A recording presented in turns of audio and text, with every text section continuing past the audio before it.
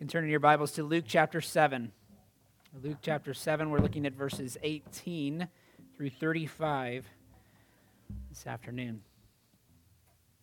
And I've also provided a handout for the afternoon service if you would like to follow along there with the headings and the questions to reflect upon throughout the week.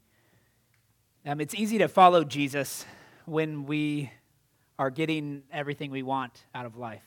Right? When it seems like everything's just falling into place, you get the job you asked for, you get the raise you wanted, everyone is on your side cheering you on. Everything's just going wonderfully. It's peachy.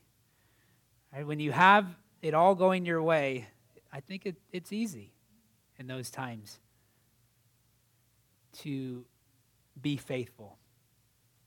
At least it can feel like that. Sometimes that's the hardest time because we become presumptuous of God's grace in our lives and we start to think that we've done it ourselves. Right? So that can be the challenge in those situations. But what happens when things are not going as you would hope? They're not going according to the plan you would write for yourself. How do you respond when everything you touch seems to fall apart? What do you do when you're hindered from achieving your goals or simply facing trial after trial? Nothing seems to be working. During those times, do you turn to God? Can you be honest with Him in prayer? Think about those times in your life. Think about where you tend to go during those seasons. Do you genuinely open God's word? Do you cry out to Him in prayer? Or do you shut down and just isolate yourself, not want to interact with anyone? I think our response to Jesus, including how we deal with our own doubts about our circumstances, about His revelation, how we respond to Him will either lead to a strengthening of our faith or it will reveal our rejection of Him. Right? There's an ongoing need for repentance and faith. Right? And so we come to Him in justification and we receive through faith and repentance, and we're declared right with our God. And then there's fruit that follows, right? There's the fruit of repentance. There's the fruit of a life that is submitted to Jesus Christ as Lord. And if that fruit is not present, it calls into question that initial response to Jesus. There's nothing else it could do. 2 Timothy chapter 2, verses 11 and 12 says this, "The saying is trustworthy, for if we have died with Him, we will also live with Him. If we endure, we will also reign with Him. If we deny Him, He also will deny us." You think, wait a second, that should have been at the front, right? If we deny Him, He'll deny us. But it's at the end of this list of things that reflect upon a life of enduring in Christ, right? If we've died with Him, then we will also live with Him. And if we endure, we will also reign with Him. But if we deny Him, He will deny us. I think that's a part of what we see in this passage in multiple different ways. First of all, in the questions that John brings to Jesus, and then we'll see in the questions that Jesus presents to the crowd, and finally the condemnation He brings upon this generation, the generation that He was speaking to. So before we read this passage, let's ask the Lord for His help in understanding it. Heavenly Father, we once again open Your word and we depend upon Your Spirit to give us eyes to see and ears to hear. Give us hearts that are softened to this truth to respond in obedience. Lord, we know that this can be a challenging text for us to hear and to respond appropriately to. But Lord, help us to not neglect this hard work. Help us not to neglect these hard questions. And in the end, to see how you have brought us through. To see how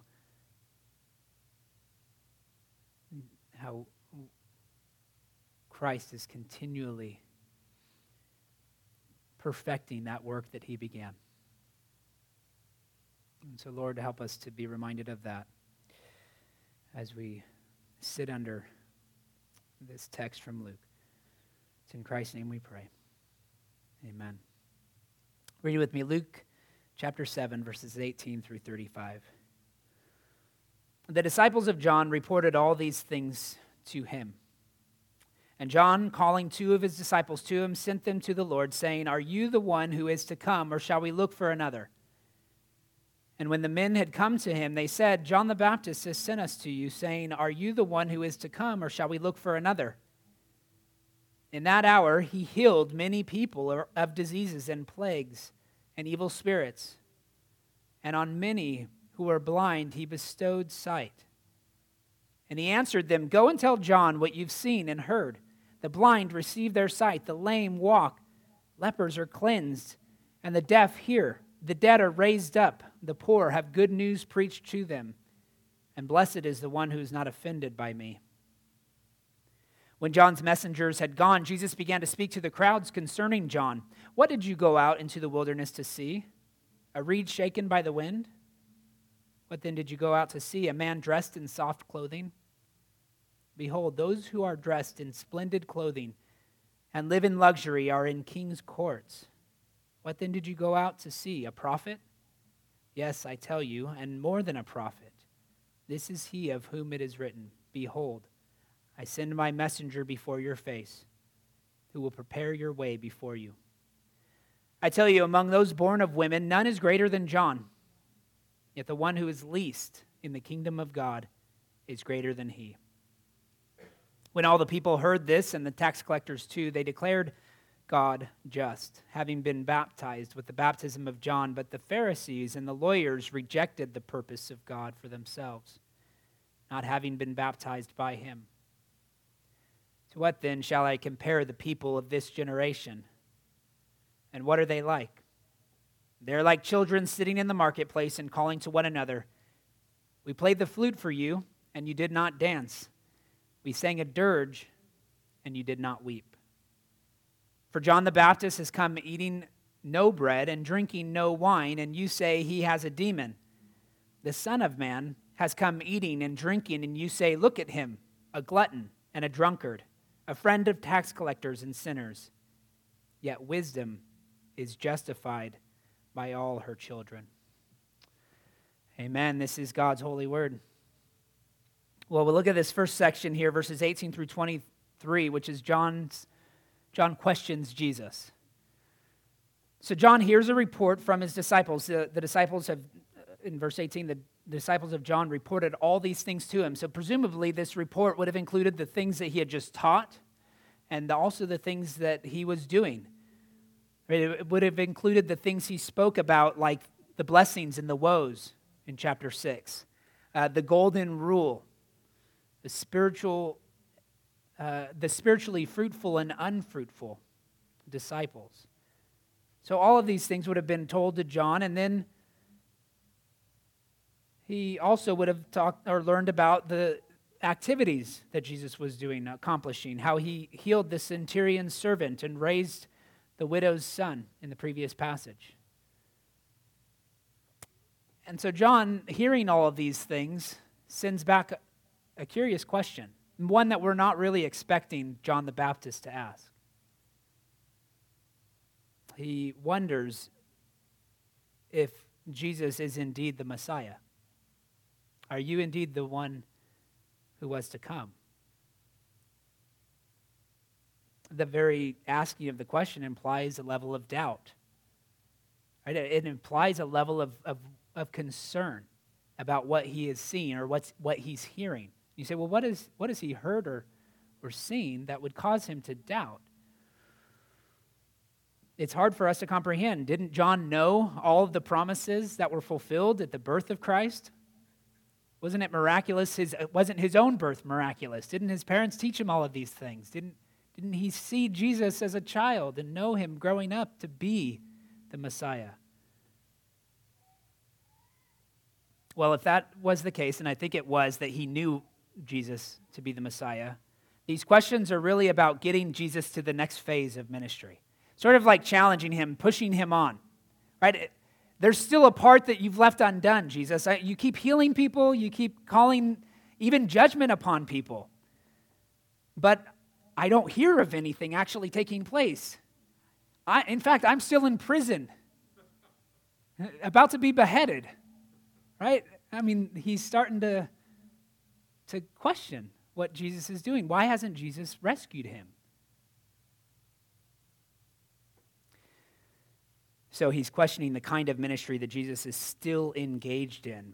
And this was John's proclamation in his own baptism. In Luke chapter 3, verses 16 through 17, as people were coming out to be baptized by John, he was proclaiming to them these things. John answered them, saying, I baptize you with water, but he who is mightier than I is coming, the strap of whose sandals I am not worthy to untie. He will baptize you with the Holy Spirit and fire. His winnowing fork is in his hand to clear his threshing floor and to gather the wheat into his barn, but the chaff he will burn with unquenchable fire. There was a component of judgment to this preaching. There was an expectation of judgment that the Messiah would be responsible for bringing upon those who were rejecting him, those who were oppressing his people. And so essentially, he's asking Jesus why he has not done all that the Messiah was supposed to do, namely to bring judgment upon Rome, to bring judgment upon their oppressors. Maybe he's also thinking that by now I should have been released.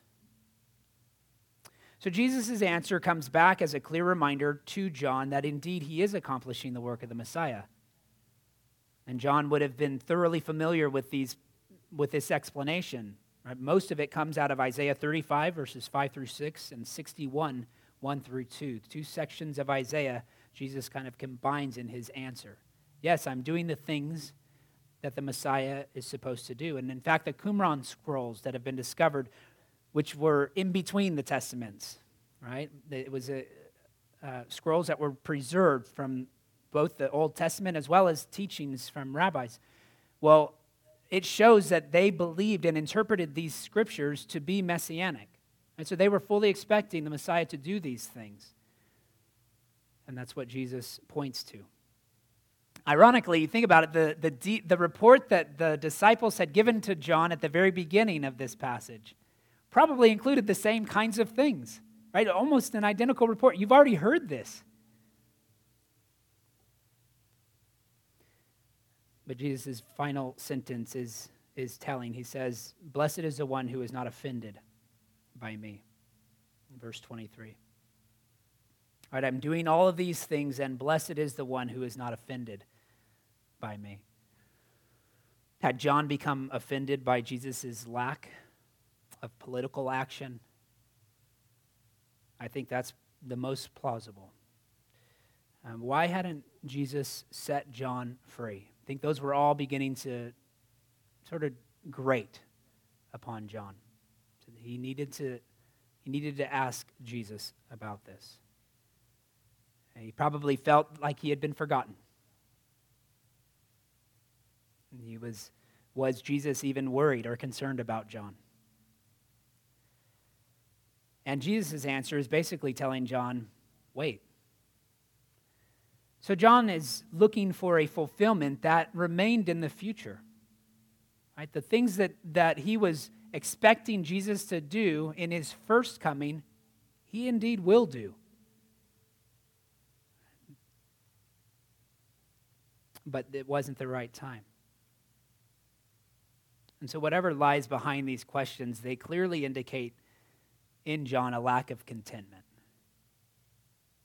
Right? He's either discontent with his own circumstances, being in prison, or he's discontent with the overall ministry that Jesus has currently engaged in. Maybe even both. Maybe it's a combination.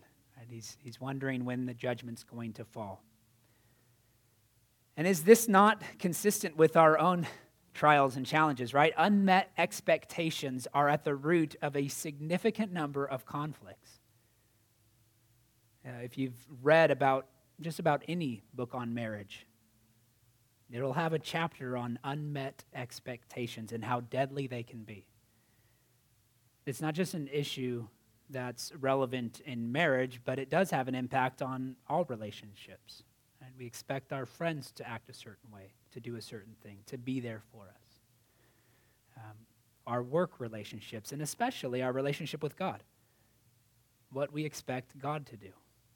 And so we sort of justify ourselves. If he doesn't follow through on something we're expecting him to do, if he doesn't meet that expectation, then we kind of say, well, then I'm not going to take the time out of my day to give to him. Maybe that describes your approach at times in those moments of frustration, those moments of doubt, as John here was going through. The covenant people have rarely been content at any age with the limited amount of revelation that God has given them. Right? We are always seeking for more answers, some depth of meaning that's just not provided. And so the question for you to reflect upon is, have you learned to be content with the revealed will of God? Or do you constantly fill yourself with worry about things that are off in the future? Rarely does Jesus meet our every expectation, even in any given passage, right? As we read the Gospels, we think Jesus should be doing something other than what he's doing. And at times we may think he's too soft, other times we think he's too harsh. And so again, the question is, are you satisfied with who Jesus is, how he's revealed in Scripture? Are you content with your Lord? Do you trust that he knows more than you in every situation you will experience or you are experiencing right now? Can you trust him with that? When Jesus turns his attention from John's disciples to the crowd, and he begins to question them and their belief about John, their assumptions about John. And the crowd is a mixture, right? Jesus, he begins to question their motives in going out to the Jordan to listen to John.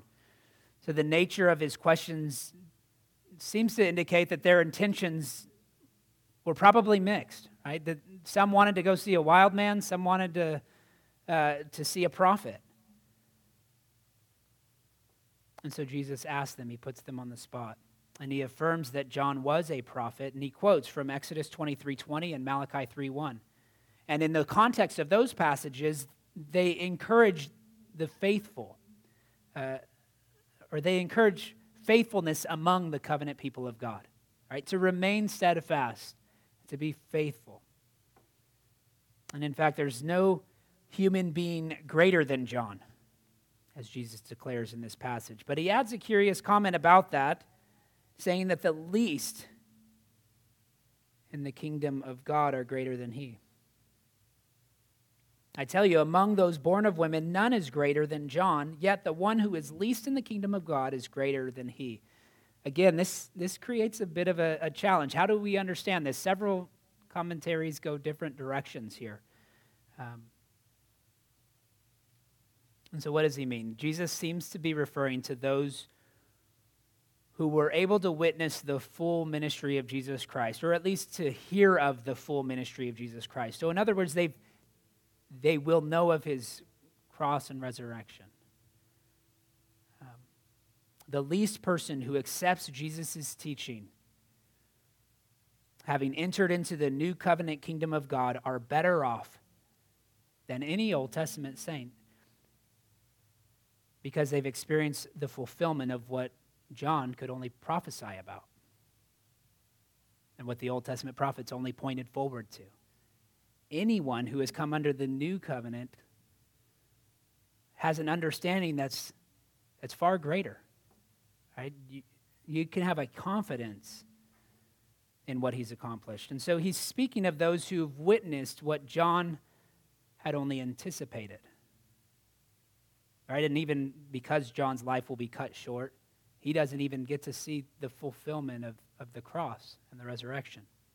So this is how J.C. Ryle comments on it. He says, Jesus declares that the religious light of the least disciple who lived after his crucifixion and resurrection would be far greater than that of John the Baptist, who died before those mighty events took place. The weakest believing hearer of St. Paul would understand things by the light of Christ's death on the cross, which John the Baptist could never have explained. And so as the recipients of the New Testament, we should be filled with gratitude that those of us with the humblest level of knowledge about the gospel have more light than even the greatest prophets of the Old Testament. Right? That's a privilege to have the scriptures that we have. But in the text, it says that those who had been baptized by John agreed with everything Jesus says. Those who had rejected John's baptism also reject everything Jesus says. And so in other words, those who recognized their need to repent under John's preaching were willing to accept the message of Christ, the gospel. Those who were filled with pride justified themselves by their actions and rejected any notion that they needed to repent. They're not in the wrong. John Owen says, "He that hath slight thoughts of sin never had great thoughts of God." They're not compatible. You can't take your sin lightly and think God is great. And Kent Hughes says this, "A shallow or forgotten understanding of sin is a road to self-righteousness." Like the man who came to the preacher after the sermon and said, "I can't swallow what you said about depravity." Fortunately, the preacher had his wits and responded, "That's all right. It's already within you. You don't need to swallow this truth. You're already depraved." It was a good response. But the question personally for you is, has pride prevented you from admitting that? Right? Or maybe you've admitted of some things, that I needed help here with this particular sin, but these other areas, I'm good. Has pride prevented you from admitting your sin, from repenting of it, and receiving the grace that's offered in the gospel? They go together. You can't have the gospel without repentance. And as I said in the beginning, there's an ongoing need for that response to the truth revealed in Scripture. Those who believe in Jesus recognize what Joseph Hart says so well in his hymn, "Come ye sinners, poor and needy." One verse he says, "Let not conscience make you linger, nor of fitness fondly dream. All the fitness he requireth is to fill your need of him." How do you know your need of him? Well, it's because you have a right understanding of your sin, of your depravity. And when you do have that right understanding, there is nowhere else to turn. There is no one else who offers hope. No one else who offers restoration. And so to turn your back in isolation upon the church, as we so often do, is the exact opposite of how we need to respond. Those who reject the Lord will be the recipients of his condemnation. And that's what he concludes with here. It's a harsh word. Verses 31 through 35. Jesus condemns this generation. I mean, primarily he's thinking in terms of the Pharisees, the Pharisees' followers, those who had rejected John the Baptist, those who were continuing in that line of thought. And so for their rejection of John and for their rejection of Jesus, they receive condemnation. He compares them to children. He says, "We played the flute. They're like children sitting in the marketplace and calling out to one another." So the picture is like the marketplace is just where all the central activity in the city takes place. And so maybe the parents are shopping and the children are playing around and one group is calling to another. But there's people that are just unwilling to participate no matter what you offer. You say, we play a song for you, but you wouldn't dance. So they think, well, okay, he doesn't feel like dancing right now. Well, let's do something else. Let's play a dirge. But we played a dirge and you wouldn't weep. Right? So we play wedding and you won't dance. We play funeral and you won't weep. It's like you just won't participate no matter what. There's never an appropriate time for you to participate. You simply want to be by yourself. You want to isolate yourselves. That's what he's saying about this generation. He's comparing them to children like that who are not satisfied by anything. Jesus follows this illustration with the explanation of this generation being rejected. Right? They rejected John as crazy because he fasted, yet they reject the Son of Man as a glutton and a drunkard because he feasts. There's no pleasing them. Again, interestingly enough, the challenge that John had brought of not hearing judgment is exactly what Jesus is doing here. Once again, talking about the judgment that will come. Jesus didn't shy away from judgment. John the Baptist was unsatisfied with the lack of fulfillment of this judgment, but Jesus was proclaiming several warnings throughout his teaching ministry, but it was a matter of seeing that come to fulfillment, right? Seeing that judgment come to pass that John was questioning.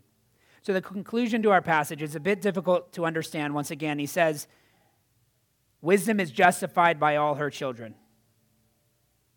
And so he compares this generation to the children who aren't satisfied with anything, and he says, you're calling John a demoniac because he fasts, and you're calling Jesus a glutton and a drunkard because he feasts, yet wisdom is justified by all her children. What does he mean by that? Well, I think what makes the most sense is that Jesus is referring to those who accepted his teaching. It's just another way of saying what he is saying in this whole context, right? The point seems to be that wisdom is proven by the fruit that it bears, and that fruit being one of acceptance, right? One of receiving Jesus and his teaching, not rejecting him. So those who reject him or those who deny him, he will deny, he will condemn. Right? And so are we willing to follow Jesus according to his terms? It's another question to reflect upon. We'll summarize in this teaching here with, John questions Jesus, and we see a man who was filled with great understanding, John the Baptist, and yet still struggling with doubts of his own. But what did he do with that? Right? He doesn't reject Jesus. He takes his doubts to Jesus. He brought his questions to him as best he could, being in prison himself. And then Jesus questions the crowd, which is mixed with those who believe and those who've rejected him. And once again, they're given this opportunity to profess faith in Christ. And Jesus concludes with this condemnation of a generation that has rejected him, that will ultimately put him on the cross. Maybe down the road, maybe after they hear of the resurrection or see Jesus after the resurrection, they would come back to this point and be reminded, right, that they need to respond in faith. I like how Darrell Bach puts it. He says that this passage ultimately makes it clear that Jesus is the only way.